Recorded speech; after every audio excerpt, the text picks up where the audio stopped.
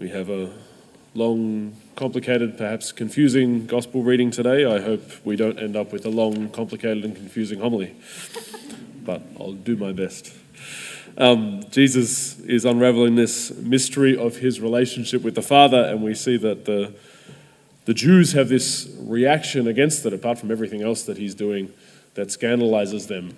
They're particularly scandalized by the way that he speaks of being the Son of the Father. And while I think it can seem a little foreign to our modern minds, because if I think of somebody talking of God as their Father, it seems like there's an unequal relationship. Like, yes, we are below God and a child is under the parent, lesser than them in some sense. So it kind of would make sense for us to be lesser than God in a relationship like that. But the way that they see that relationship of father and son, of parent and child, is that it is an equal relationship. And I think we could think of this in the way that there was a kind of, that my life is continued and passed on through the life of my children is one way that would kind of add to that concept. So therefore, like the children is the life of the parents continued, and so there's an equality in that as well. Another way I've heard that spoken is that while we are creatures of God, in that we're different from God, we're a different being, we're human and God is God, that to be children of God is to say that we share in the same nature as what God is. And that's something of what Jesus is pointing to today that I'll get to. So therefore, for Jesus to say that I am the Son of the Father and calling God his Father is to equate himself with God, which understandably is a shocking thing, because the Jews didn't have any understanding of the idea of the Trinity, of God being present in multiple persons. So for there to be a father and a son that were equal is strange and confusing and scandalous to them.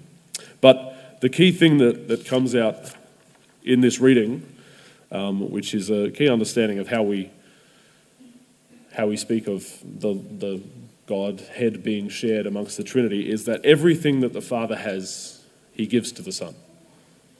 Everything that God the Father, the first person of the Trinity, has within himself, he gives over to his Son. And we hear this when Jesus says that he can only do what the Father does.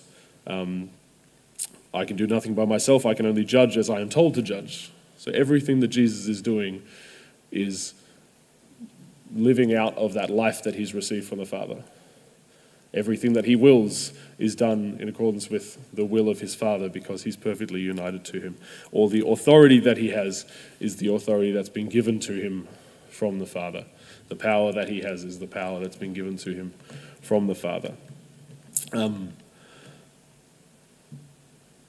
What does this mean for us? What does any of this kind of mean? What's the consequence of that in our spiritual life? And one thing that means for us is that the gift of what Jesus is offering us in salvation, and particularly because while the Son shares everything that he has with the Father, he has now become human.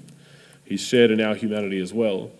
That in our becoming one with Jesus, we can then share in everything with the Father. That Jesus, in inviting us to life, is not just kind of giving us a beautiful human life to its fullness of perfection, but he invites us to share in divinity itself, which is part of the scandal of what the Jews are so aggravated by in this. How can you possibly say that you're going to share in God's own life? And that's part of the mystery of how God has somehow come and shared in humanity, but then Jesus allows us to, because we become the body of Christ, we enter into Jesus' person, and if the Father has given him everything, then we then share in the fullness of the life of the Father that he gives to us. The other point that I'd want to tease out from this is how Jesus is showing that everything he does is founded in that relationship with the Father. That he's not doing anything of his own accord, no matter how holy and right and how much power that he may have. It's always in relationship with the Father. And we can think of our going along the spiritual journey and becoming more holy and seeking the truth and trying to do the right thing and trying to get our lives in order, we can lose sight. We can start to make our lives as good as possible or make ourselves as holy as possible in a way that's just about improving ourselves and not about coming into relationship with the Father, not about being closer in relationship with Jesus, with God. But this is the essential nature of who God is, that God is Father and Son and Spirit. God is relationship and unity.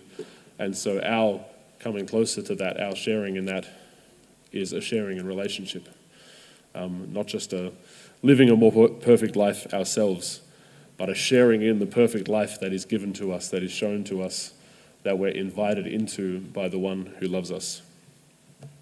So, that may seem very complicated and mysterious, but as Jesus is unraveling something of the mystery of his sonship and his relationship with the Father, let's invite him to reveal to us today something of our relationship with the Father and how Jesus invites us to share in that life, to receive everything that God wants to give to us, and walk in that relationship.